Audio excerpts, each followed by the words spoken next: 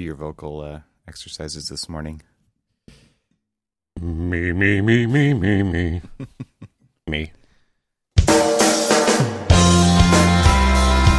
Welcome to Archispeak, the podcast that talks about what it's like to work in the profession of architecture.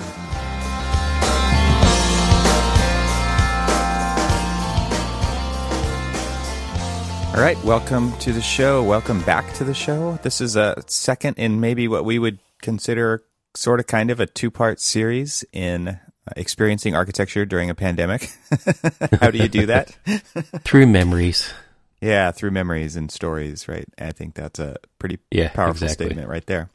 And it was funny because, like, I guess during the pre-show we were just talking about how easy it is to talk about something when we're looking at something versus, like, my wife is the opposite. She just wants to talk about it. She doesn't want to she doesn't want to wait.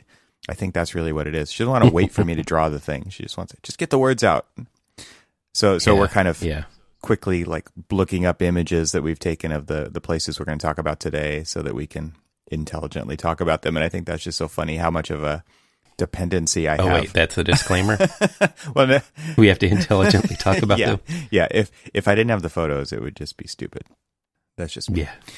So yeah, there's just like a crazy dependency there on the images. I think that it's just because they do bring up the memories, though. It's really just a memory machine. That's what photography is to me. So that's absolutely. Yeah. So all right. So the idea behind this episode is that we were going to pick one of the buildings we talked about in the last episode, because last episode was kind of a laundry list of buildings that we've experienced in the last 3 or 4 years, and pretty exhaustive. I mean, we didn't hit everything, but there was a lot there. It was a long episode. So if you listen to that and made it all the way through, that's pretty amazing. And I think now what we're going to do is each pick one, and then we're going to talk about a shared experience, one that we've been to together. So do you want to go first and talk about your building that neither... So the ground rules here are, like, I haven't been to the building you're about to talk about, and you haven't been to the building I'm about to talk about. And then we're going to talk about the one that we've been to together. Right. Yeah, I can definitely start off with, and listening to the last show, it probably might not surprise anyone, but I am going to talk about the Glenstone Museum. Honestly, so it has been open now for just about 2 years, well, at least the pavilion portion, which is the Thomas Pfeiffer addition to the original Glenstone Museum, which the original museum gallery spaces were done by Charles Gwathmey was the architect, but it was Gwathmey, Siegel and Associates who did the original buildings. And they're still used, they're still part of the thing, the overall experience, which let's just talk about the way that you come into the museum. It's not just, arriving in the museum and checking in and then going right into the gallery spaces. You arrive at the Glenstone Museum, which amazingly enough, for me at least, much like I'm not sure which one you're going to talk about, but some of the ones that you have been on, and one of the ones that, we talked about last week, you live close to some of the ones that I still have yet to go to and, are at the top of my bucket list for architectural places to go to. And so I don't know how some of those are experienced, but a lot of galleries, you drive to the gallery or you take the metro or you take a bus to them, or, are lucky enough to, like, live next to them and walk to them, but they're just there, and you go into them and you're kind of like immediately immersed into this. The interesting thing that I find about the Glenstone, which is one of the reasons why it has become, at the very top of my places list, is it's a place, it's an experience. You don't just go there to just immediately jump into the artwork. It is a whole procession. It is an experience. It is the landscape. It's getting there. Yeah, that's really cool. I mean, I was just thinking, like, one of the things I love to do is go rock climbing, and you can go to Joshua Tree, which is an amazing place, and you can literally park a car open the trunk and grab your stuff, and you're at the bottom of a rock climb, which is kind of like what you're talking about, where it's like you get dropped off at the front door. And then there's these other places that you have to go find, and you've got to get there. And it's a hike. It's an approach is what it's called in rock climbing. And and those, it's more of an adventure to get there. And what was interesting is that you say that is because I was actually thinking about you yesterday when we were on a hike, because it was in I won't say it's the foothills, but it is like in the Maryland section of the Appalachian Mountains. We went to this place called Paw Paw Tunnel, which is it's carved through a mountain overlooking Paw Paw, West Virginia, it's on the C&O Canal right next to the Potomac River. And, I'm looking at all of these like sheer face rock bases and all this other stuff. And I'm thinking, I know some dude who would just look at these rocks and say, I want to climb them. I wanted to walk around them or kind of walk up them, but I never had it like stuck in my head. I want to climb that. And for some reason, I was just like, I know some dude who wants to just like scale right up the side of those. I'm just some dude to you. Yeah. Just some dude to me.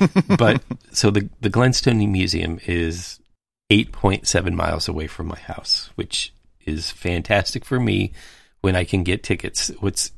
It is a private collection, and prior to the pandemic, and we'll see how it kind of like, pans out afterwards. But prior to the pandemic, you can get tickets 3 months in advance. It's free, but it's all based off of like, luck of the draw. Well, not really luck of the draw. It's just, let's say that you wanted to go today.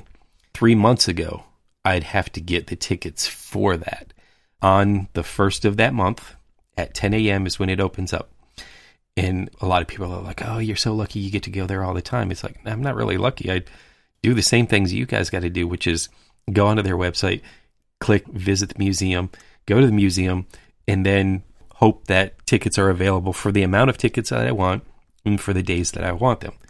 And then if I wait, like just say a half an hour from 10 o'clock, 45 minutes, I can almost guarantee you that I won't have tickets for that time. And then periodically, people will, cancel their reservation or something like that, and there'll just be some random tickets. And so I'll like check the websites and pop up. Like yesterday or a couple days ago was my 21st wedding anniversary. And the day prior, I went on the website. I'm like, oh, I know that the grounds are open.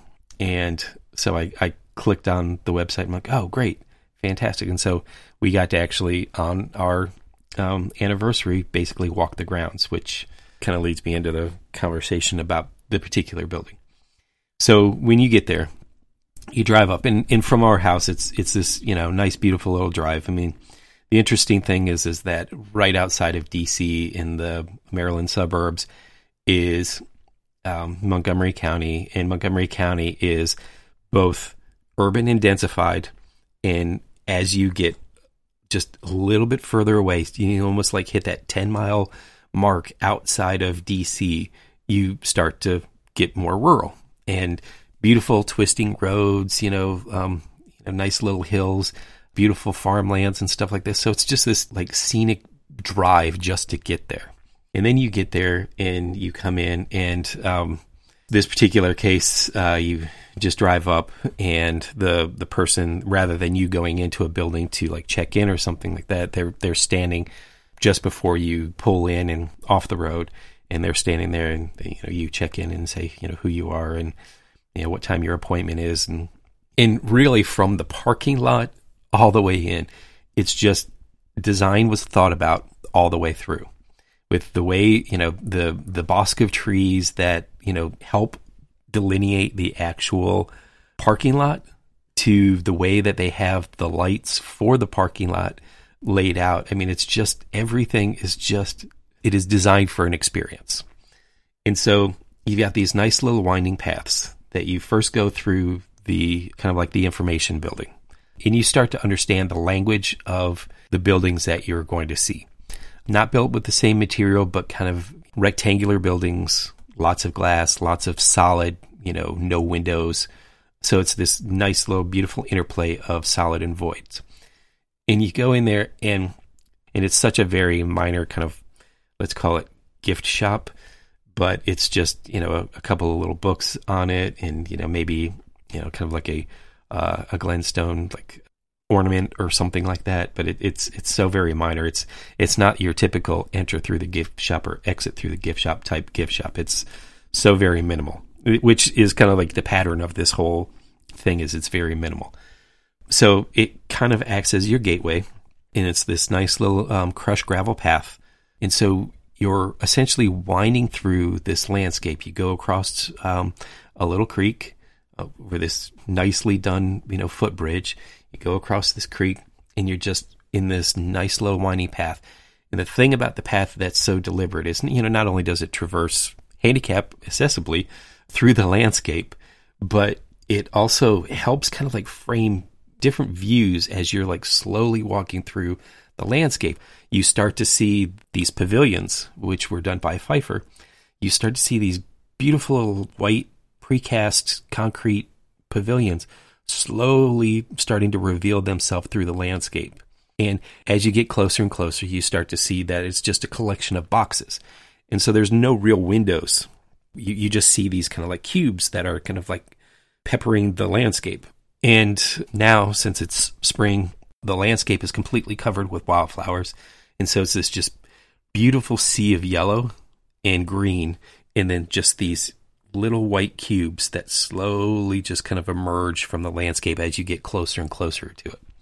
And so the thing that I love about Glenstone, just the landscape experience of it, is that I've been there now every season of the year, and it tends to change.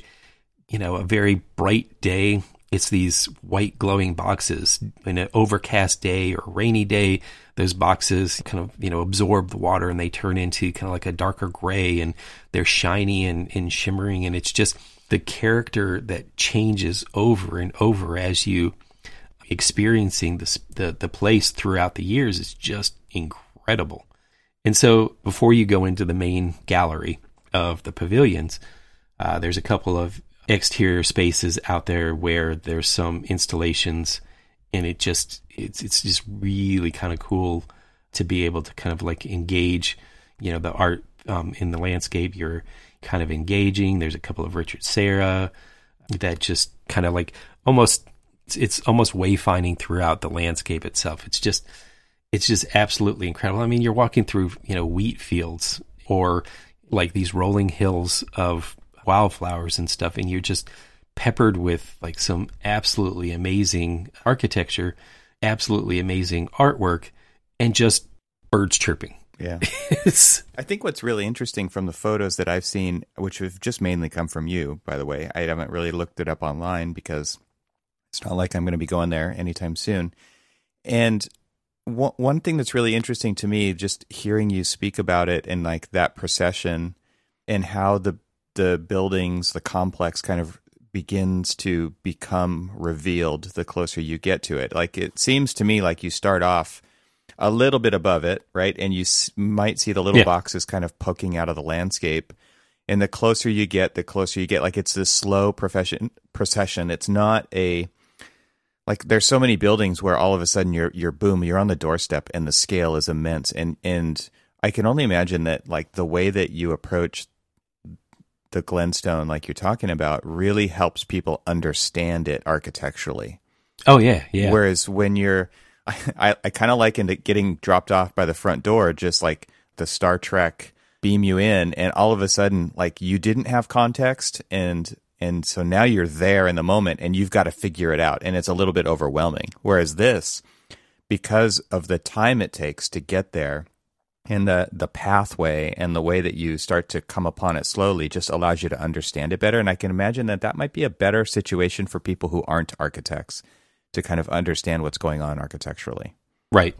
And so, as you're approaching the building and as the building starts to reveal itself, like I said, it's these basically concrete cubes that are kind of peppering, they're called the pavilions, but they're these 11 rooms of art installations that it looks very daunting in a way from the exterior as you're approaching it.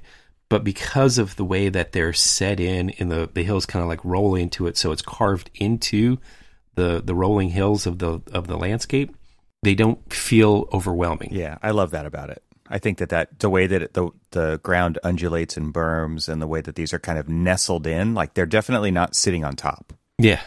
So then when you go in there, then it's the carving of the spaces. They kind of, because it carves through the landscape, now the building itself actually carves out these spaces and starts to, reveal kind of a nice little hidden, almost like sanctuary space on the interior. So all of these cubes, and this would be better as a video podcast at this particular second, because I'm using my hands and I'm like making little boxes and all this other stuff and showing everything. What I kind of think of when I think about like, and I'm along with the audience here too, I'm not looking at it. So what I'm imagining is, and I've seen pictures of it, so I might have a little bit of an advantage here. But when you talk about the way that it has created like space, which is kind of void, right, in between the buildings, to me, it's kind of like these buildings were there, and the wind blew the dunes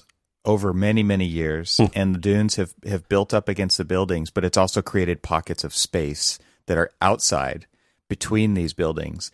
And that's kind of the way that I think about it by the way you're describing it. Right. So what is interesting, and this is the one thing that, all architects and landscape architects and even owners kind of struggle with, is that we have this vision of exactly what we want the finished product to look like. And we always know that at the end of construction, we've just done our punch list and we handed over the keys, and, now it's time for occupancy, that it never actually looks exactly like the vision that you want. Not because, it was built wrong or anything like that. The architecture itself may look exactly like it, but the landscape hasn't matured and grown in, and, it hasn't really gone through enough seasons to really kind of like get that mood and that feeling that you were hoping for in that beautiful rendering that everybody's assuming, from day one, it's going to look exactly like that. And since I've been going there now for the past year and a half or so, well, since October of 18, when the pavilions opened, I'm starting to see that vision kind of mature and grow. And now we've gone through a couple of seasons, and so everything's starting to fill in. And so you're starting to feel exactly what the intent was. I noticed that, these berms that the first time I went there, they were, just planted with grass and all this other stuff. And now the wildflowers have grown up along the buildings and stuff, and so they've filled in. And so now through, like I said, depending on the time of year you go there, the landscape itself is treating the buildings differently in each experience, in each time of the year that you go there. And so like right now, it's basically crowned by flowers. And then, later on in the summertime, when the flowers die off, you're going to, have like the taller grasses grow in. And then these green grasses during the summertime turn orange. And I've got these great pictures of when they turned orange. And so now you have these almost like gray cubes, because I went on a kind of a rainy, overcast day. And so they're reflecting the environment around them. And so they're kind of these gray cubes with this orange grass crown around them. And it just watching the evolution of this. Now, I would like to say that they thought about everything and that all of these different things are very intentional consequences. But I think in a way, just because of the very nature of nature, they probably are getting even more than they expected out of the interplay between the building and nature. But so then you go inside the building and, it's a very minimalist building. It's concrete floors, concrete walls. You darted with a few little pieces of wood, whether they're the handrails or maybe a like a carved out door or something like that. But for the most part, everything seems more set up so that you can see the art in a very clean, almost like a clean room environment where it's about the art, not about the building. But the building is so simply done in the beautiful details between, like, say, the way that there's a simple little metal reveal between, the precast concrete as you transition through a threshold to the gypboard that makes up the walls of the gallery, but those walls are floating. They don't make contact to the ground. They sit off of the wall with just this really thin reveal line. Most of the gallery spaces, though they do have artificial light, are all lit by natural light through a skylight. And so you can sit in a gallery and, say, it's a cloudy day, and, the good thing is that, you get this nice sunny cloudy day. Like half of my photographs, you've got these beautiful pillowy white clouds that, come over. And so you can sit in this gallery and you can just watch. And to me, the power of the pieces within the gallery that are selected for each of the gallery spaces are very deliberate in the way that they respond to the changing of the light within the gallery space. Like there's this one big, huge open space within one large gallery space. And there's these Charles Ray installations that are in this room. And it's just this big white room with these few skylights in there. And as the sun passes, overhead, and the clouds are kind of like dancing, in front of the sun, it just changes. And then I even watched like on a really dark, overcast day one time where, then the artificial light turns on and the mood changes completely from a natural lit to a artificially lit gallery. And it's just this weird little change. But one of the things that, thinking project manager wise, that I find most amazing about these, and if I can find some photographs, they'll be in our show notes, is how they got away with hiding, essentially. Almost every one of their devices are hidden and very unapparent to the person passing by. And even architects who are trained to walk, to like go through buildings and look, for like all these little things. I mean, they were so well thought out. Because all of the interior walls are, these precast concrete blocks. Yeah, they're like concrete sticks almost. They're like heavy timber, but made out of concrete. Yeah, we talked with the Gate Precast, who was the one who actually did the building. And what's interesting about it is that if you look at some of the photographs, and we'll put a link to the Glenstone Museum, but when you look at some of the interior spaces, you'll see that there's varying colors throughout the panels, and it was very intentional. They actually cast, or at least the lore that we were told by one of the docents that was there, which I kind of believed because he was a retired architect, because he called us out almost immediately. Because the first time I went there, it was with a couple of architect buddies from the office, and we're sitting there and we're staring, like everybody else is staring at artwork. You're looking at all the details.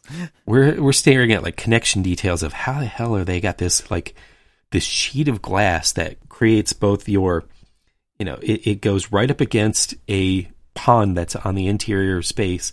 It extends up and then it goes past the invisible parapet to form a handrail. And you're just like, how did they get this detail to work this way? And so, because we'd love to do that detail too. And so, I mean, and it's this big sheet of glass. It's seamless. It's just amazing. And you're just trying to figure out how the hell they're doing it. And the guy walks up to us and he's just like, architects, right? and we like turn around with this, dumb smile on our face. We're like, how could you tell? He goes, yeah, because this is how I walk around looking at buildings too. He goes, and he introduced himself, and he just recently retired from, I believe it was Perkins Eastman, I believe, or, it was one of the larger firms in DC, and he had been there for like 30 years and retired. And so now what he does on his spare time is he's a docent at the Glenstone Museum, and he's also works at the National Building Museum. So I was like, so you just can't get away from architecture? He goes, I don't really want to. I like it too much. Awesome. He's like, I get it. But I mean, like the things that they got away with just hiding stuff. And I'm just like, how the hell do they do that? Because, My AHJs will say that they want, the fire extinguisher cabinet to be X, Y, and Z, and it needs to be white with the red letters and all this other stuff. And theirs is on the ground behind a stainless steel door that blends perfectly with the color of the concrete on both sides of it, with just a simple little routed out shape of an extinguisher. It doesn't say fire extinguisher on it. It doesn't do anything else. It just has a little picture of a fire extinguisher, and that's where it's at. And, so it's so amazing that they got away with some of these like little simple things that we take for granted. The code default, we're like, this is what the code says. This is what the AHJ wants. And in knowing Montgomery County as I do, they're sticklers for having things very black and white, red. They don't look. They very rarely ever accept any exceptions. It sounds very Apple-y. I remember seeing a picture of something similar at the Steve Jobs Theater on Apple's campus, where everything's carved out of marble, and it's beautiful. It's Foster's design. It's very minimal, but it was very similar to what you're talking about, where like the door to the fire extinguisher blended in with the wall, which was stone, and it had a little routed out shape of a fire extinguisher on it. And you're just like, how they pay a do lot that? of attention, right? Like you know that there's code experts saying, nope, here's exactly what it needs to be, and they're willing to go to the mat with the building department over it. Yeah. So the art itself, I love it all. But we're not here to talk about it. They're I will honestly tell you that it took me a few trips to really ever notice the art. I was like, oh yeah, there's art here too. Because I was just so enamored with the surroundings, the vessel that holds the artwork. It was literally like I would walk through a space, sit there, okay, yeah, artwork.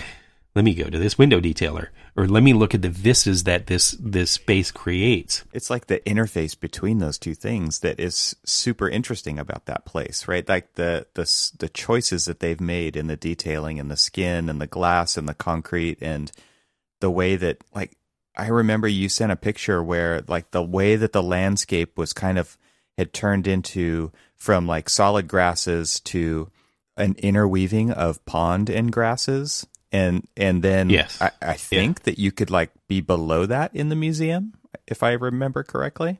Well, you can't, but that's where you first experience like windows. I mean, the windows are actually carved out to kind of like look inward at this beautiful little like scenic just pond space. That's the only place that you're allowed to take photographs. You're not allowed to take a large camera. I remember I had just gotten, my brand new Fuji, and I was just like, the first thing, I can't wait to go and test this out of the Glenstone. And I'm going to take some beautiful photographs. Nope. No, I'm not. Yeah. And why am I not? Because rules. Well, I asked them, I'm like, so why don't you guys actually let people take photographs? I mean, this is a very photogenic building. I mean, it's absolutely beautiful. They're like, we've got photographs on our website. And they were done by professional photographers this is what was the most offensive thing to me. They almost turned me off on the building, but then the building itself won me over. She said, the pictures on our website are better than you can do. I'm like, what? I was like, are you? Yeah, I was like, wow. Like, all right, that's how it's going to be. I mean, you don't know me. I was a little taken aback, But so like the only place, and of course it took 4 times for me to visit the place before I was actually able to get out onto this. There's this like beautiful little just like flat wooden deck that kind of like immerses into the pond that's got these beautiful lilies and grasses and all of this other stuff, and you can look through the windows, and in certain gallery spaces, you can actually, engage with the artwork. So it's kind of like this positive negative effect that you keep going. So you come down the stairs and you get into this one gallery space. It's the very first gallery space that you engage with. And that's this first, frameless glass, one big massive sheet of glass, no seams, just this beautiful, just like picture window framing out this beautiful landscape with the buildings that kind of are framing it out. and there's a piece of artwork sitting right in the middle. And so if you kind of like walk around that piece of artwork and you engage the layering of the art and the building and the landscape and then the buildings that kind of like terminate your view, it's fantastic. I mean, it's such a wonderful experience. And so it is probably one of the spaces that I've been to that is such a beautiful integration of art and architecture and nature and everything all rolled into one. And it's just, God, I mean, it is one of those things that I can take as many pictures as I legally allowed to or illegally allowed to, because I've also figured out, I know exactly. So what's interesting is like you can't see any of the security cameras there, but there's security cameras everywhere. But you got to know what you're looking for. And there is basically a little black dot sitting in one of the concrete panels. That's the camera. And so a lot of times I'll say, all right, if I'm with somebody, my wife, my kids, or friends in architecture, I'm like, okay, move to your left.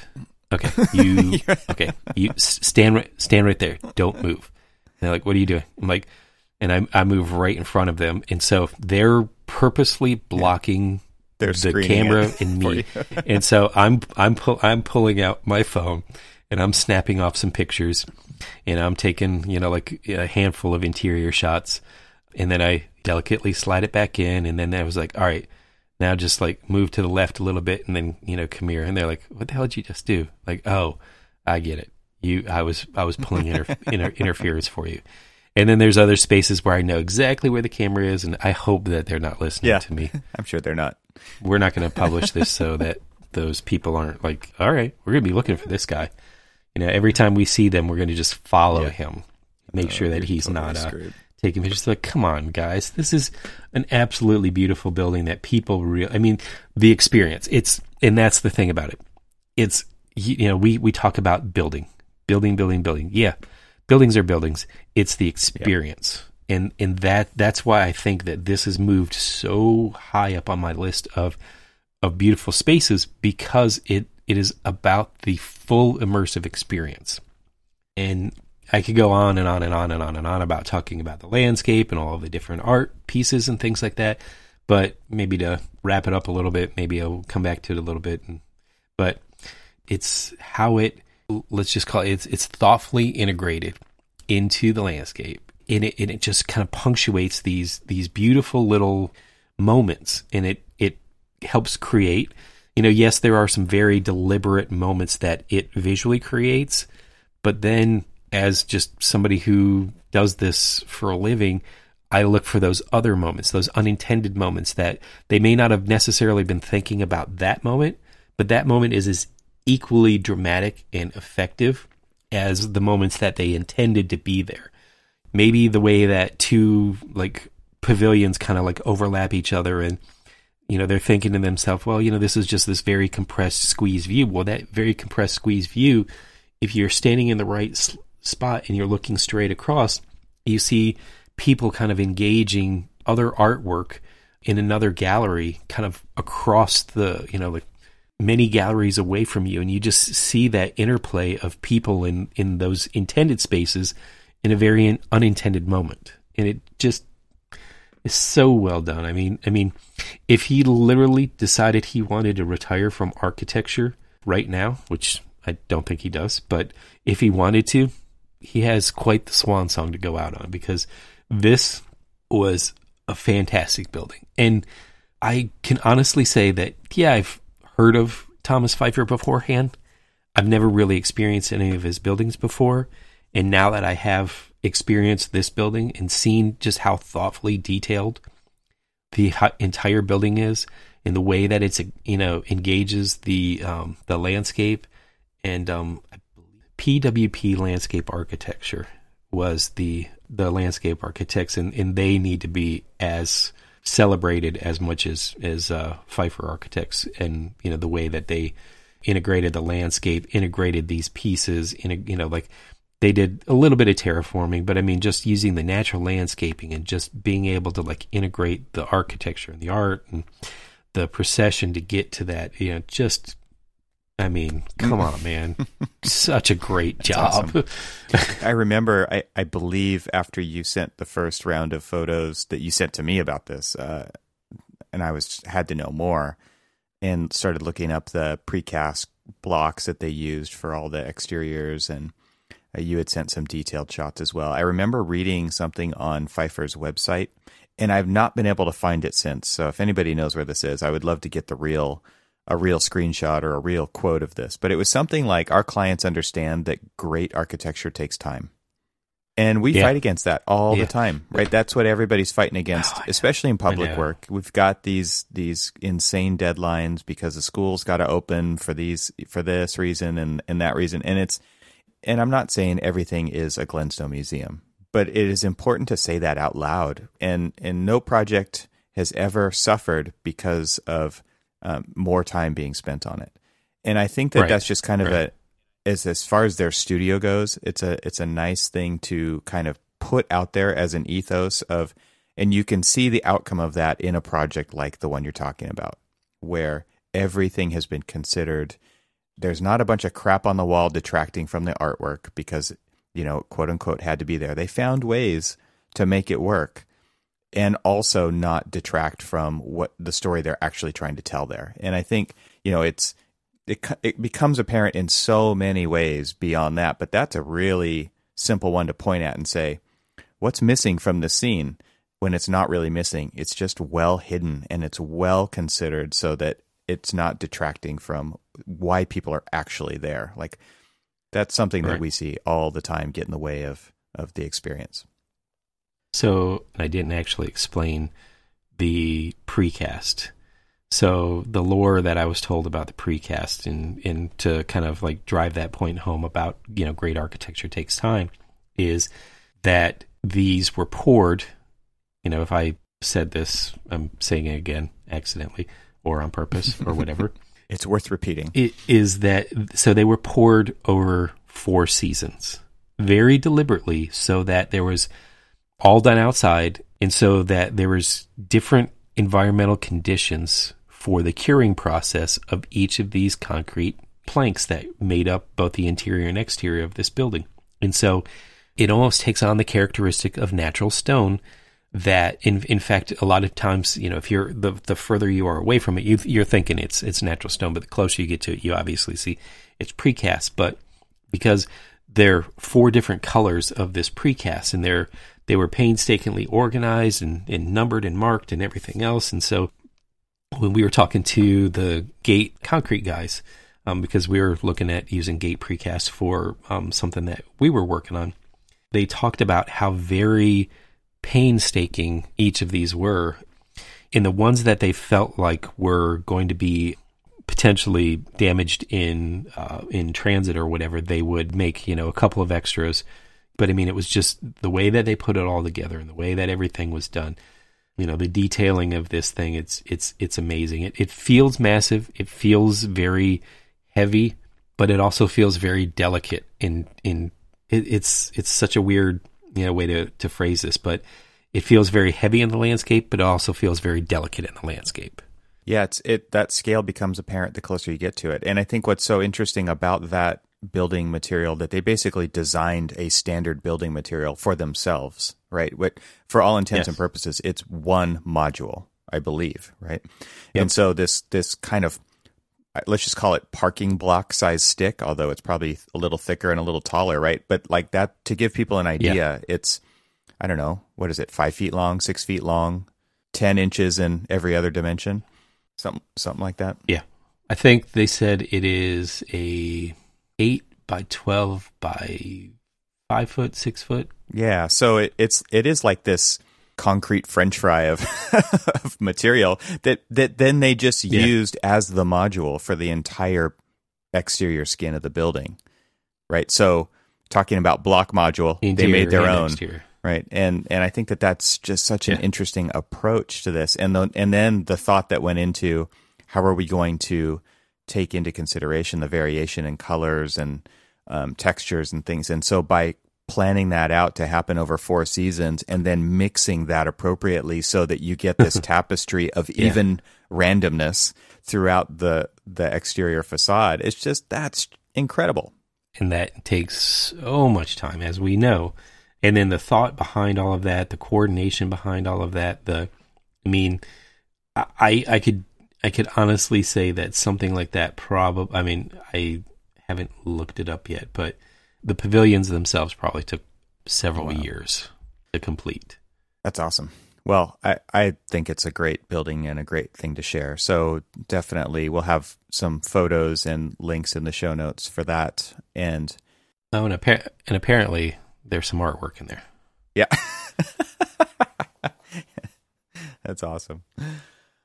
All right. So the building that I chose to talk about was a building that I visited almost 3 years ago. And it was on my Scandinavian XREF trip, and it's called XREF because it's a competition actually within HMC, the company that I work at, where they have a travel fellowship, and I happened to win it this time. And my proposal was to go to Scandinavia for a couple of reasons. One of those reasons is that Finland is where my mother's side of the family is from, and I wanted to connect with that. And I also wanted to kind of go back to my architectural roots, where I fell in love with Alvar Aalto, which was not linked to my family's heritage in any way, but it was a happy coincidence.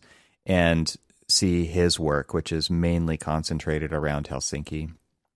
And then, the last thing was just to kind of get out and do adventure. And what better place is there than going to Finland and Sweden and Norway and Iceland and, making a thing out of it that I couldn't normally do by myself. And so, using the XREF competition as a multiplier, basically, to get me to give me the ability to do this thing. And so the building that I wanted to talk about is the Oslo Opera House. And again, I think I talked about this in the last episode, but I didn't do a bunch of research before I went. It was more like, what are we going to do once we get there, and ask the locals and experience the cities. And obviously there's things that I know about, and you can't just unknow things. But when we got to Oslo, and this was towards the end of our trip, the Oslo Opera House just kind of floored me. It was one of those buildings when you experience it for the first time, and I hadn't spent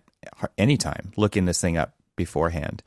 Just kind of taking it in as I stepped into it was one of those moments I think that every architect has at some point or another, where the building sits you down and makes you say, whoa, this is architecture. And so this truly is capital A architecture. And I don't know how the residents there feel about it, but if I had to guess, I think that they really love it because they inhabit this place. And I think that's one of the things that is so interesting about this building in particular is it's kind of different from the Glenstone, where it's like there's no stopping you from taking photos of this place. There's no stopping you from walking on the roof of this building, and there's no stopping you from going into the lobby of this building. I later read that it was open 24 hours a day, 7 days a week for free in the lobby. And as a gesture to the people who live there, that's amazing. As a public building that takes maintenance, right? That's a pretty amazing thing. And to be able to just go on a lunch break and sit on the roof of this building as it kind of juts out into the bay of the fjord that Oslo sits upon is an amazing architectural landscape that is free to everybody who lives there. So, and obviously visitors. So I think that's, to me, there's really three ways to kind of approach this building. And, as Cormac, you kind of talked about that procession. This one can be kind of seen in a similar way where you can see it from, it depends where you're coming from, but you're either coming from the main train station and you see it kind of jutting out of the water, and you really don't see it with much context of the built environment around it. You just kind of see it as almost this island in the bay, and maybe more of a floating piece of ice because it's white stone, so it really does feel like, and I've seen some pictures when there is ice in that area, and you can't see where the building ends and the ice begins. Like it just all feels like one big thing, which is kind of interesting. And so the way that this building kind of ramps out of the water, they actually call that part of the building the carpet, which I think is kind of interesting. So it's roof, but it's also not roof. Like it goes down into the water at like this very slight angle, so you can actually like walk down it to the water and sit on it and put your toes in if you wanted to.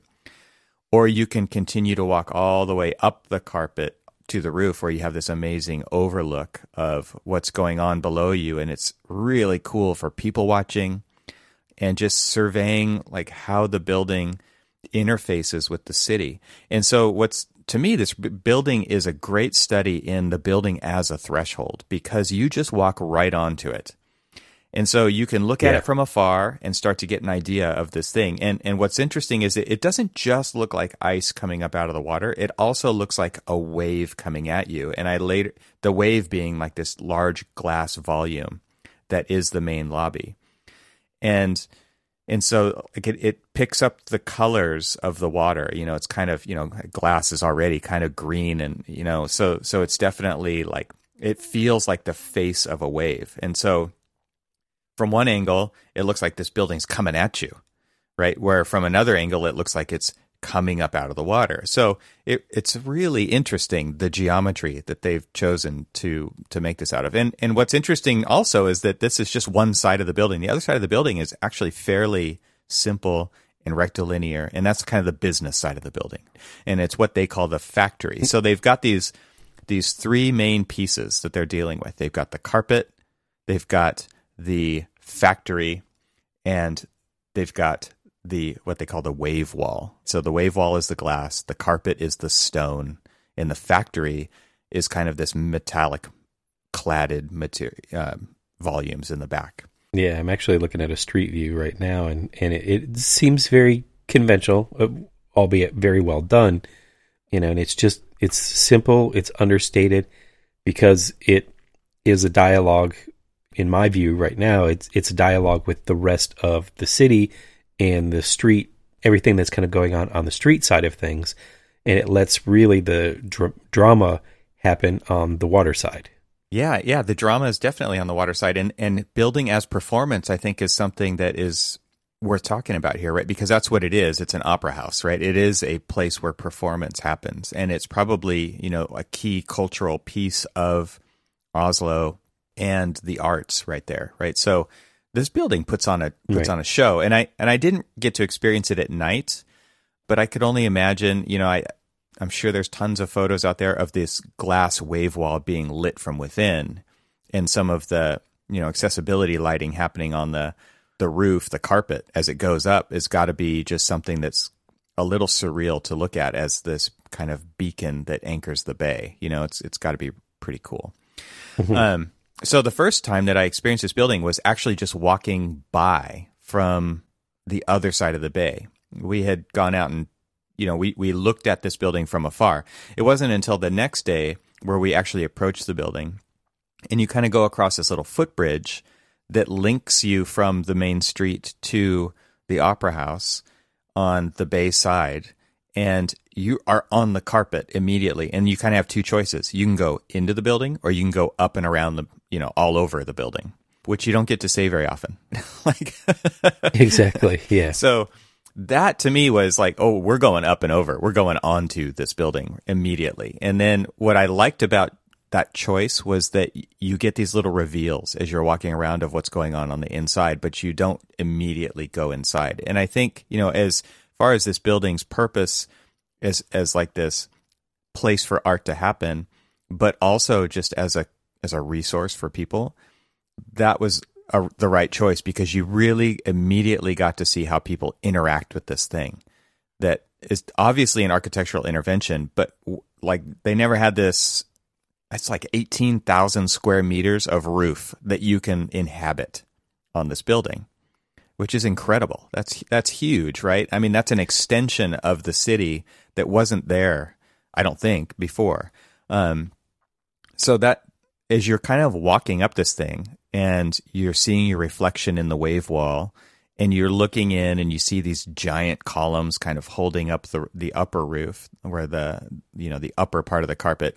It's weird because it looks so monumental. It looks so carved out of one piece, but it actually just has this thickness to it. And it really does kind of feel like planes. It doesn't feel like it's volumetric stone, right? It's kind of this undulating plane that the geometry allows to happen. And it creates these voids that, either let light in or let people in. So when you're kind of walking up this thing and you're walking on marble and it's got these intricately planned and placed gutters and curbs to, I'm assuming, direct water and ice, and, it snows here in the winter, and I'm sure the roof probably isn't open at that point, or maybe if you take your skis up, it's cool. But it's one of those places where it's like I almost want to call it terraforming of that roof, where they've kind of undulated and curved and guttered, but none of it looks like that. It just looks like these intentional shifts in the plane for some purpose, and you're not quite sure what, except to maybe trip you, right?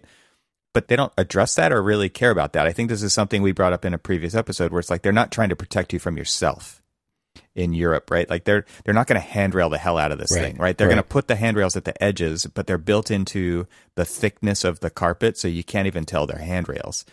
Right. And I love that about it. I love that there's some personal responsibility in this. And no, I don't think that the roof is like accessible. It's obviously sloped pretty steeply. Like it's a bit of a hike, but there's other ways to get up there and to experience the top. So is it totally successful in that way? Like I actually can't really imagine what it would be like any other way, because talk about like the switchback of ramping that would have to happen to get up this thing. It would be pretty crazy.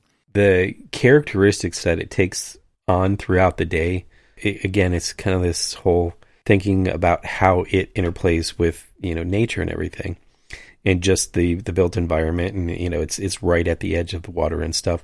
And so there's this one image that I'm looking at where, the sun's hitting it, where, the glass, disappears, and it basically becomes a big reflection.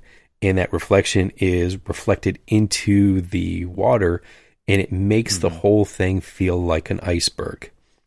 And so it's just got this very kind of like different, it's bright, and it's just kind of like shiny, and it totally feels icebergy. What I see, and I'm curious if you experienced it when you were there live, was because of the way that you come into it across the footbridge, you're facing both the city and the building in one direction, and then it's a series of basically ramp switchbacks, and you just get these kind of like very curated views of the city as you're moving around, till then you get to the very top, which is kind of like this perch that's looking back. Right. Is that kind of...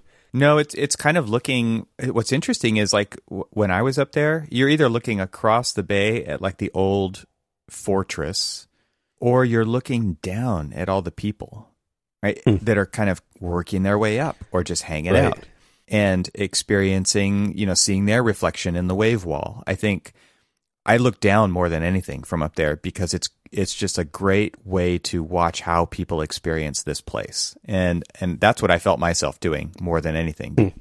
So it is a bunch of interesting viewpoints that you don't normally get. Right. It was just, kind of amazing is that it is a fully inhabitable building. Yeah. Whereas, we don't really we design inhabitable. Let's inhabit the interior. Right. Let's not inhabit, let's go walk on the roof. Right. Let's go walk on the walls. Let's, run our hands across, like the glass walls and look at our, reflection and how everything is. I mean, it's pretty interesting to kind of, it was designed to be fully engageable. Yeah, and I mean, it's probably, I didn't say any of this, and I should have right in the beginning, but this is, the architect is Snøhetta, and I think that's how you say that. And this was a competition in 20 years ago, 2000, which is pretty incredible. And so obviously this is kind of a monumental type of a building for sure. I mean, that's what I'm sure that the city wanted out of this. And between Snøhetta and Arup, they conceived of this structure that's just... It's amazing. And I think, 20 years in, it's an amazing place, and I can only imagine what it's done for the city down there. It's really cool. So, as you kind of weave your way up to the top, and then you kind of weave your way back down, and it kind of creates this big loop. So it's not like an up and back; it's more of an up and around the building. Like I said, you kind of come down this long ramp back toward the water, and that's when you actually first kind of meet the side of the wave, this big glass, 15-meter tall, at its tallest point, curtain wall that reflects the city. It reflects the exterior because, it's a bright day. And so, that's what glass does when it's bright outside, right? It's very reflective. And so you watch yourself walk down the side of the building. And I thought that was pretty fun, right? Obviously, that's not something that you only experience at this building. You can experience that anywhere that there's like a tall piece of glass. But I think what's so interesting about it is the scale of it and the minimizing of the structure, apparent structure that holds it up. They use glass fin walls on the interior that are stacked with laminate in between them, right? Like glued laminated glass that really stiffens it. And then there's just some kind of, you can see the columns from the outside, but they're these large kind of angled columns that hold up the upper part of the carpet and allow this curtain wall to really feel like it's just the envelope of the building and it's not structural, even though it's enormous. And I can imagine like just being on the bay and some of the winds that they probably experience throughout the winter has got to be some pretty big forces on that. But when you look inside, you get to start to see the organic wooden, the actual cladding of the performance space. So there's like this void between the exterior and this interior kind of cocoon. And it is kind of conical in nature. I don't know the exact geometry, but it's got to be like a few cones that have kind of been, subtracted from each other and things like that. But it creates this really interesting play in materiality and form. So on the outside, it's harsh geometry it's very planar, and on the inside, it's this more organic in materiality and in shape inner sanctuary in this outer shell. So I think that's pretty cool because you see that from the outside and you want to get in there and experience that. So learning a little bit more about that, it's this oak that's been kind of soaked in ammonia to make it darker.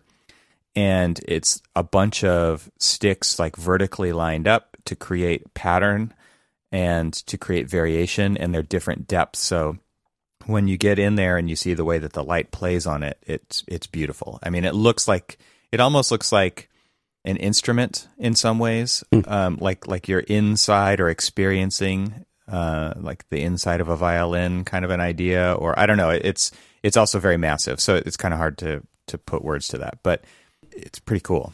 It seems so very Nordic in a way. When you think about like architecture of the area, it's natural woods and things like that. Yeah, very Scandinavian in that way. Yeah. So very Scandinavian, and it just feels like that it's got like the clean lines on the exterior, and then you've got this warmth on the interior that just seems so natural. I mean, I remember the first time I saw it, and I wasn't quite enamored with it because I didn't fully understand it until I started to like really, and especially after hearing, about your trip, and then like really starting to like look more at it.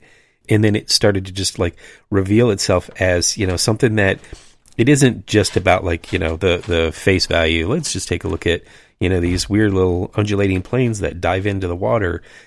Then it goes back to what we were talking about with Glenstone. It's this fully immersive experiential thing. Mm-hmm.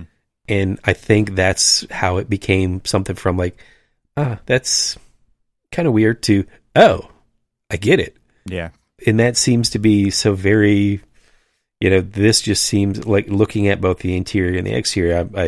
I'm looking at the interior kind of like conical thing that you were talking about, which I'm assuming makes up the outer shell of the opera space. Right. Yeah. It feels so very Scandinavian. Yeah, I agree. And what's interesting to me is how you eventually experience that in person for the first time. So you looped all the way up the building and looped all the way back down and around and back toward where that bridge was. And that's where the main entry to the building is, because there's this lower kind of area of glass that allows you into the building. And so then you're walking under the roof that you had walked up to get to the top. And so there's this compression that happens. And then the space just explodes into this, really tall lobby with lots of natural light, fully lit from just that wave wall glass. And that light is playing against that shell of the performance space, which is all natural oak wood. It's an amazing kind of canyon that you're in all of a sudden, because you're not looking right out at the water, because that roof is kind of obscuring the view. You don't actually see the water from the inside of the building at this point. And so you're in this canyon, and on one side is marble on your right, and on the left is wood. And the way that the light bounces around in there and plays off like this semi-reflective kind of marble flooring, you just get this really diffused, beautiful lighting. And I was there on a cloudy day, which I imagine a lot of the days are there. And it was in July, and it was very just diffused light. So it was soft. All the shadows were super soft, and it was really gorgeous. And what's interesting is like we didn't get into the performance space. It wasn't open that day. There weren't tour tickets available or anything, but it was almost like you didn't need to get into that. That would be another reason to go there for sure. It's like so many buildings where it's like you can go back there and experience something completely different. And I'm sure that that's what it would be. But for the first time to really experience it, I was already like over full, it was like, you feel like architectural gluttony at this point where it's like, I don't know how much more I can take today. And we've only got so many days in Oslo. There's so many other things to see. This is definitely one where my wife was kind of dragging me like, come on. We got other stuff. But just a couple more things before we leave this building is if you keep going down under the carpet toward the bay, it gets darker and darker and darker. And that's where they're like these tertiary spaces are, the restrooms. There's some storage and stuff like that. But the way that even the attention was paid to the cladding on those to kind of lead you to those, it's a very kind of computational geometric design that's very ice-like. I mean, it's backlit with green LEDs. And then you get into the bathrooms. And I always feel like successful architecture, you can tell by the attention they pay in the toilet rooms.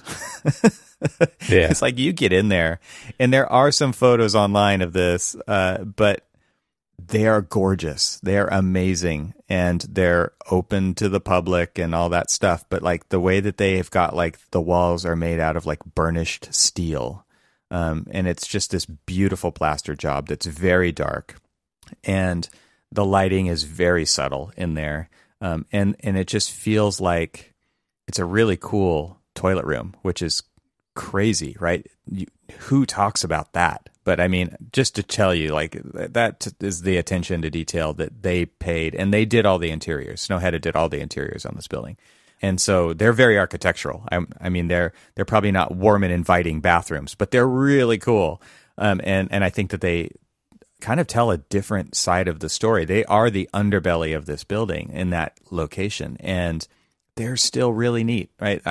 They didn't get forgotten. They weren't just something that some intern had to do, right? It was definitely closely paid attention to.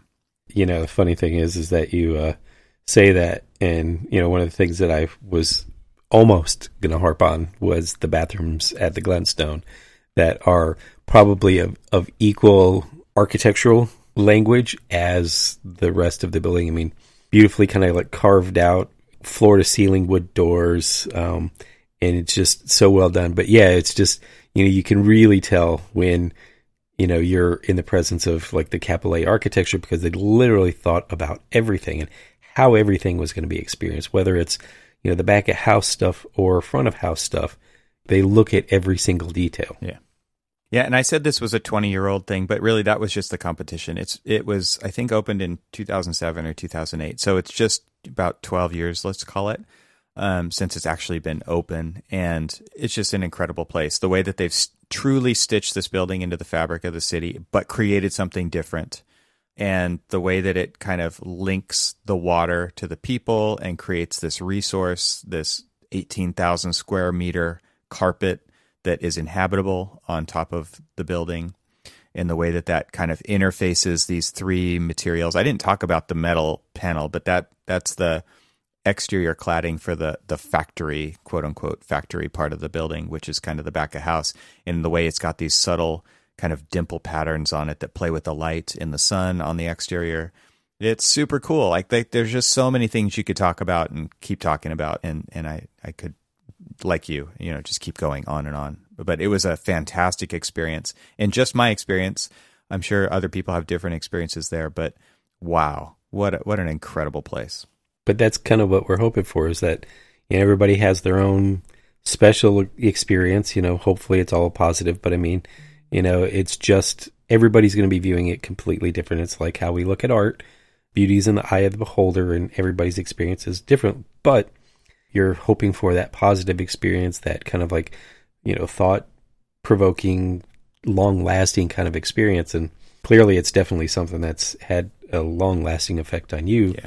Even though it's just been, I mean, it's just going to be something that's going to be stuck in your head, that experience, for the rest of your life. Yeah, it was 2 hours one day. Like, it was nothing. I can't wait to go back and visit it again.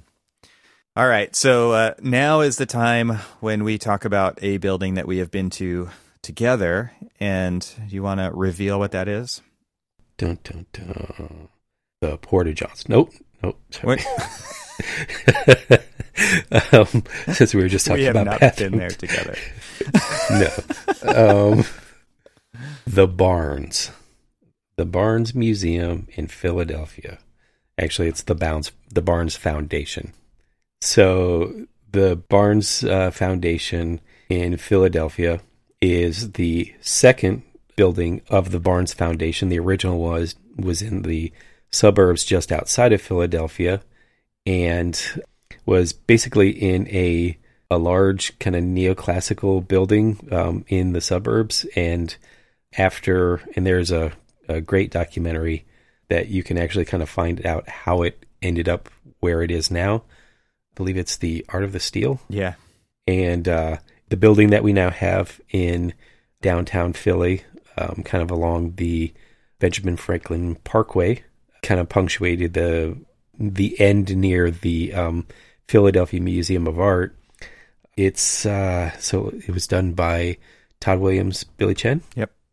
And it is another one of those that, to me, I mean, definitely capital A architecture. There's just these completely different moods about the building. And I think when we went there, we were probably a little taken aback by the, whereas we're talking about the Glenstone was, free to the public, and, the Oslo Opera House, being open to the public so that at least the public can experience the spaces and stuff. Now, maybe, with the Oslo Opera, obviously have to buy tickets to go to that. But, for the most part, the experience of the place is one where you can kind of go in and out of it and experience it as much as possible. And this one, you can experience the outside, but it's kind of an expensive museum, but it was most certainly worth the money. Mm. What's your first impressions as you? Yeah, so the first, we went there over 2 days also. So similarly to the yes. Oslo Opera House, for me, it was like the first day was just, we went in that entry court and that was it. And the lighting was amazing. I have some photos. I'll put those in the show notes. And it was toward the end of the day. I think they were just kind of wrapping up the day. So we didn't go in the first time we went there. And I had totally forgotten that we walked by the other Barnes building at that one point. And shout out to John Cruz, who was kind of our tour guide when we were there. Oh, yeah. He was, he's an amazing photographer, and he's just a friend of ours from the show, and gave us like the Philly tour because he lives there. And we did walk by that old one. I totally forgotten about that. But the new one, obviously quite different. And so the first day, when you approach the building, you walk through the gates and you go into this courtyard where there's this reflecting pool that is surrounded by, I would say medium-sized trees. And at that time, I guess, it's probably around now because we were there for the AIA convention. When was that? 2016, I think. Yeah. The trees are it was a gorgeous time of year. There was clouds in the sky, beautiful blue skies, purple trees around a reflecting pool with this stone-clad, whitish, grayish building mass right next to that. And I was just kind of taken back by the serenity of this place and what you can't see the city from inside this entry courtyard. It's beautiful. Yeah. It's very introverted in that way, but it also kind of, I think, prepares you to look at the art in a way that museums that are well done are good at. It's interesting that you say that because you literally come off of the hustle and bustle of Philly, and it's a little bit out of the way of downtown Philly, but it's still within the city limits, and so and you're right off of the Parkway and everything else, and so there's a lot of hustle and bustle of the city, and then as you start to get closer and closer into the courtyard spaces you're talking about, you may not realize it, but you're becoming, more and more detached from that craziness. And it does become that, very, as you say, serene it kind of calms you down. It transports you away. It lets you just kind of relax a little bit and kind of almost changes your mindset.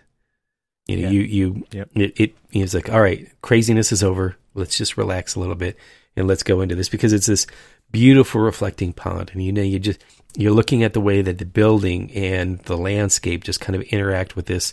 And because it's this very captured courtyard space with, a couple of hard walls and trees and everything else, that definitely does transport you to a quieter, calmer place. Yeah, and I just kind of going around the exterior of the building, because I think we did that on the first day. We went in that courtyard, but we walked around, and I'm not sure my directions for the area. But as you walk towards, what I would consider plan west of the building, that's when you actually see this enormous cantilevered volume that hangs out kind of over this other courtyard that you can only get to if you go in through the museum. And because it's all elevated above the street level.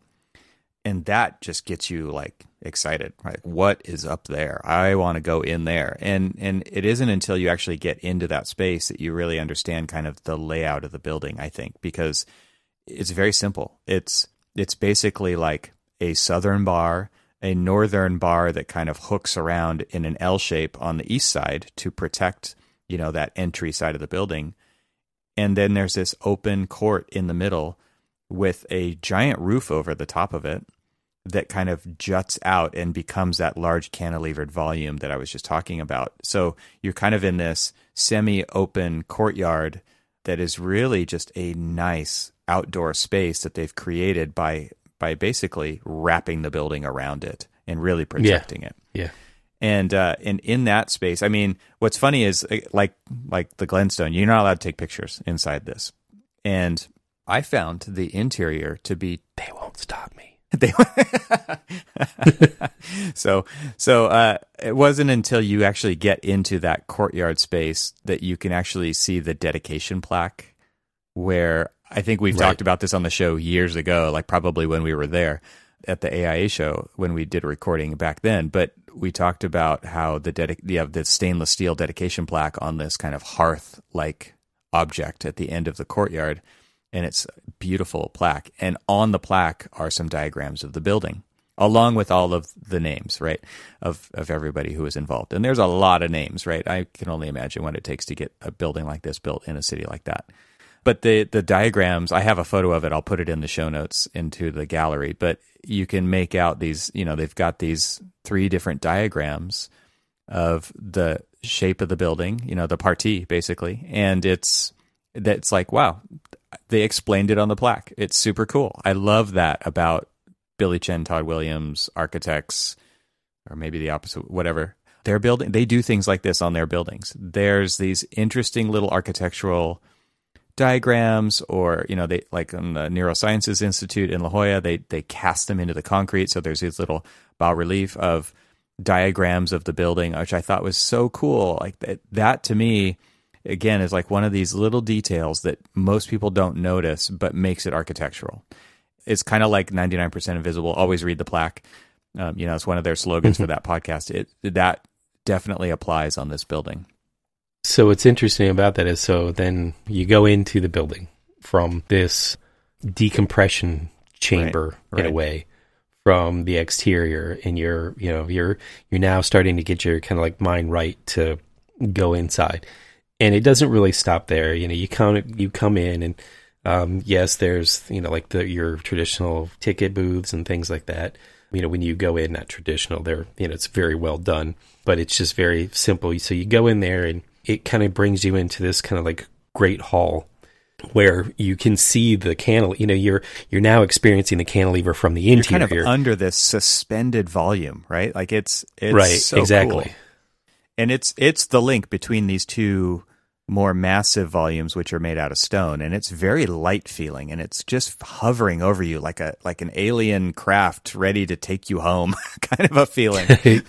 Exactly, and it feels depending on the time of the day you're in there and stuff, it could feel a little bit dark or very very bright and light, and it's basically because it's all kind of like formed and lit by this big clear story kind of like solar light scoop that kind of brings, this natural light in there. And so the material that's on the exterior is also brought into this space. And so you still have that connection between the interior and the exterior space, but it has no artwork in it. It is kind of pre-function kind of. It's totally your pre-function space. And it's meant to be that way, for, functions and everything else. But it's still very modern, but then it starts to kind of like give a nod to how the spaces are arranged when you get into the space. Now, this is where I was both kind of at first shocked, I guess you could say, but then completely delighted by it once it kind of like, oh, I get it. Yeah, totally. I understand exactly what they're doing. Yeah. So one of the things that, because this art was moved from it's neoclassical beginnings, and all of that stuff was taken out of that. They basically set up all of these exhibit halls exactly the way they were set up in the original building, and so you go into this very modern building on the outside, and you go into this kind of like big meeting hall in the middle that starts to break the scale down, and then starts to somewhat transform itself. It's not like a complete like, ooh, we're going to go from this uber modern to this neoclassical building. No, it's a slight change, but then you go into the actual gallery spaces and you start to see how they were laid out when they were in the original building under the the Barnes's actual when it was actually arranged at the Barnes house, and in each of these, and how the walls, like how all the art was hung in that particular space.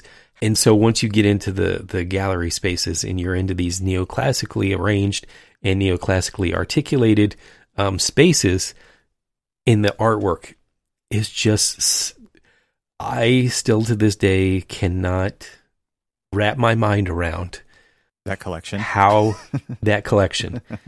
somebody can amass a collection of Cezanne and Monet and Manet and you name it, they're all accounted for there in such great volume. It's hoarding at the highest level. Totally. And it's just, I think that both the experience of the space and the quality of the artwork, I don't think that I was able to like close my jaw for the 2-3 hours we were in there.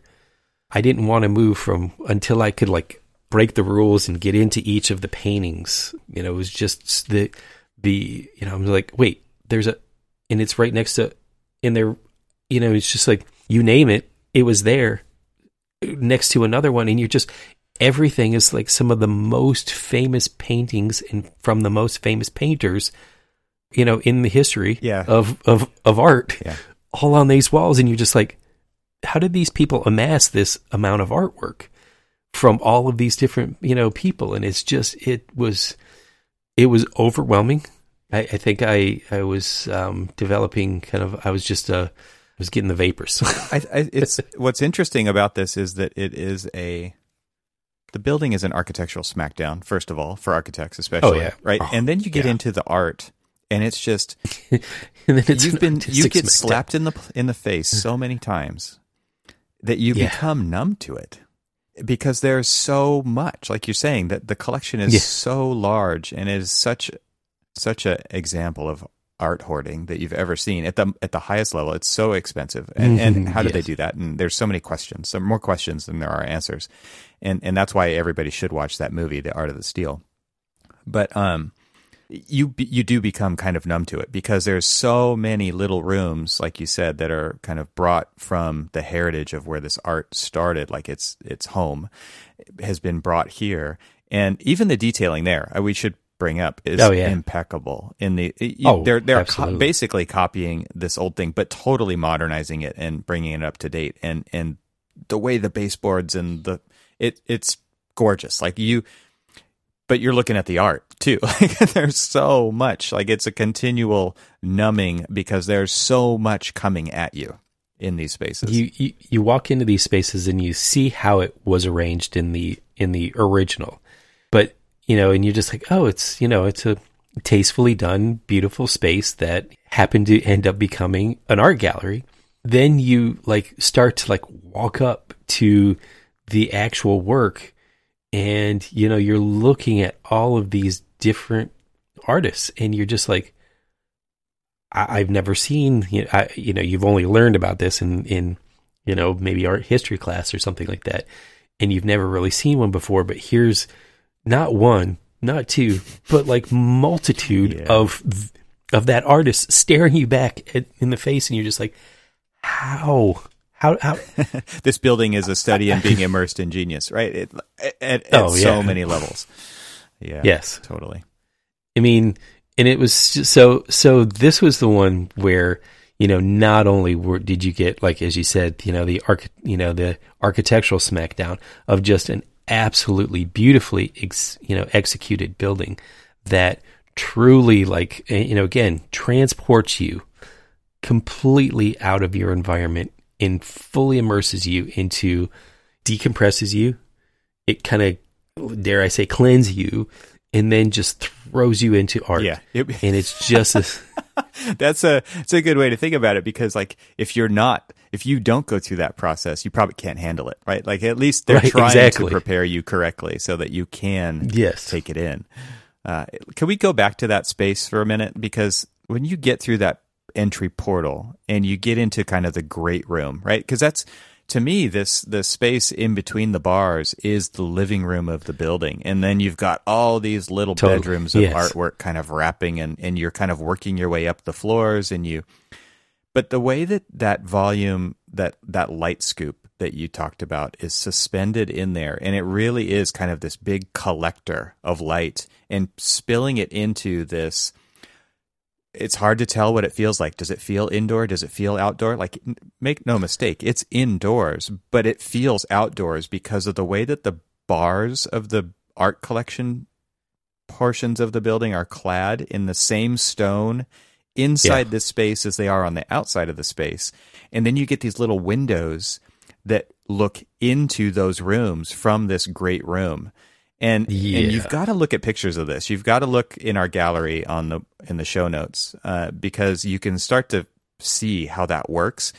I think that it's a way to extend the quote unquote skin of the building, the exterior of the building, but pull it inside this great room space and give the building more exterior than it actually has, but create a protected living room space. This is on the East Coast. There is weather there. I think if you did this building in California, you probably this could be an outdoor space that we're talking about. Right. But on the East Coast, it cannot. And the way that light scoop allows daylight into this, so that these interior rooms get daylight without getting full-on exposure, because the artwork can't handle that. It's brilliant. It's totally brilliant the way that they did this. And you've got to see a section drawing of this building to understand the geometry we're talking about, because it's not straight up. It is sculpted. And I think that that is something that everybody should look at to really help understand, because this building is not simply explained in the plan, although that helps. Those diagrams I was talking about help a lot.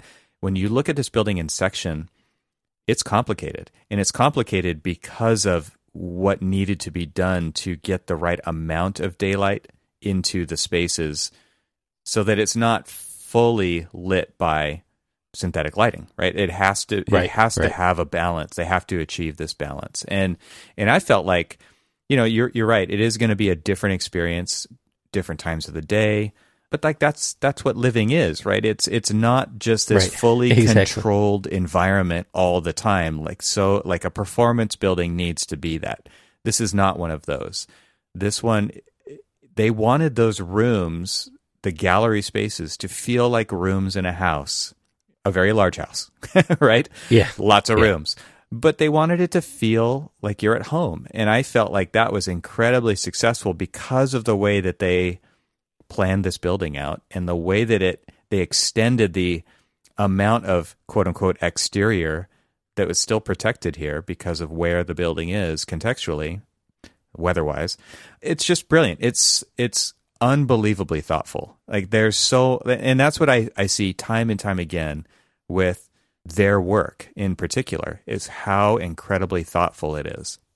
So I'm so happy that this is the building we're talking about and that we got to experience it together, because this is one of those ones where you're walking around with your jaw dropped. Yeah, well, yeah, absolutely. I mean, both, as architect and artist, I mean, the shame of it is that, you and I, in our affinity for photography, and at the time we had John there with us, and he's a good, brilliant photographer, and it kind of pained me that I wasn't allowed to snap off any pictures, but there's always next time when I have you stand in front of be the screener for me, and vice versa. Well, before we leave this, let's just finish off talking about the cladding of this building. It's panelized but volumetric. And it's marble.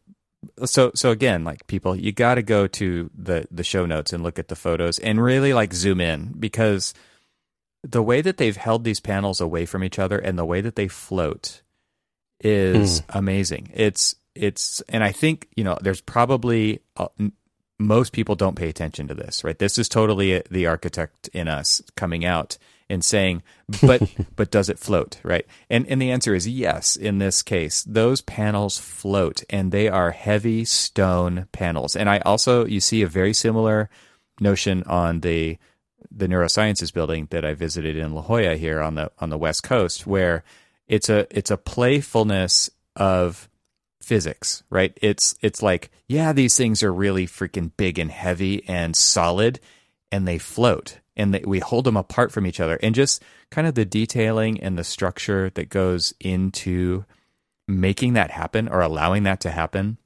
has got to be an incredible effort. And it's so neat to see it, because it really does help break down the scale. It almost looks like those could be the walls from the inside, because the inside is so compartmentalized and broken up into small spaces, telegraphing to the exterior, so that it starts to reveal the scale of what's going on the inside, and trying to build a bridge between that and the big scale of these bars on the outside of the building. Yeah. And because I can't even, I can just say, yeah. It is one of those things where you're just trying to figure it out a lot, right? Like, you look at it and you just, how did they, what? And I would imagine that this one's very much like the Glenstone in that way, where you look at the massiveness of and the weight of the skin of the building, but the way that it's so successfully broken down and turned into something, I don't know, like more elegant, is done in such an interesting and beautiful way. You want to touch it, like, you just want to reach out and touch it. And not too many buildings encourage that like this does. And the great thing about that also is, just the arrangement of, like you were saying, the textures, the colors, the materiality, just it feels like a big, massive building, but it's warm enough to not feel so heavy, though. Yeah. In that, because these panels are kind of broke apart, and it's sort of in an irregular pattern the way that they're broken apart, where it's for sure. It's not predictable. And then let me just say that, like, the way that the light during like golden hour hits this thing, and it just has this dancing shadows across the face of this building because of the way that one panel is sitting out a little bit higher than the other panel, and then the gap, the reveal between them is a little bit wider. And so there's just this dancing language of shadow and, transformation of color as it moves throughout the day that makes the building, as big as it is, not feel that way. Yeah, it totally brings depth to an otherwise monumental block of a exactly. mass. And the reveal is wide. On the vertical reveals are like, I don't know, 6 inches maybe, and looks like zinc behind there or something. And then there's horizontal reveals that are maybe 1.5 inches. So like the interplay of the way that these things kind of stack and stagger is really interesting. And then it's further broken down by the size of the stone panels within the larger panel structure. So it's a study in scale and proportion and massing. There's so many things that you can really break down as you get into this building farther and farther. It would be something worth seeing several times and just studying the hell out of a piece of it every time you go. Right. Well, I feel like we've exhausted this for this episode, but super fun talking about this stuff with you. Oh, absolutely. This was fun. This is why we do what we do, right? Exactly. This is it. Because not only do we do it, but we also appreciate it. Yeah, hopefully some of that comes across to the listeners out there. So let us know what you guys think about these buildings or any other buildings that you can experience right now during the pandemic time. So that's really been our goal with these 2 episodes, was to experience architecture when we can't. And we felt like we needed a break from the day-to-day, and we needed to go back and revisit some of these things. And it's just been fantastic to talk about those with you. So it's been really fun. And I'd be interested to hear what other people suggest we put on our architectural bucket list. That's a great idea, because it's like an endless list, right? But how do we prioritize this list? Help us, people. Help us, listeners, prioritize the architectural bucket list. That would be cool. All right. Well, until next time. Yeah. Thanks for coming on this little journey with us. Yeah, definitely. That was fun. All right. That might be all for this episode, but maybe listen to the end just in case. This show is part of the Gable Media Podcast Network. See all the shows at gablemedia.com. That's GABLMEDIA.com. You can help support what we're doing here by leaving a 5-star review on Apple Podcasts to help get the word out, and don't forget to share it with your friends. We'd love to hear from you, so leave a comment on the website at archispeakpodcast.com, where you can find our entire catalog of shows. Thanks for listening. Talk to you soon. This is what you get. This is what you get. This is a schedule. This is a set. It's unpredictable as you forget. If you blow, you can bet. I know. This is what you get. This is a schedule. This is a set. It's unpredictable as you forget. If you blow, you can bet. I know.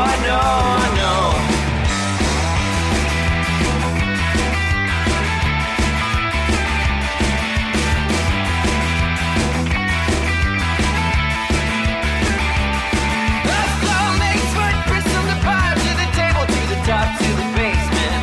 Blow by blow, kinds of steel. They reveal very dark, but it's still very dark body. Paper, scissors, sister, preach. Deep up in the rig, backs and abs. Back jumps on pages after still the race. A new tool and a toy pool. And this is what you get. This is what you get. This is a schedule. This is a set. It's unpredictable as you forget. If you blow, you can bet. I know. This is what you get. This is the schedule. This is the set. It's unpredictable as you forget. If you blow, you can bet. I know.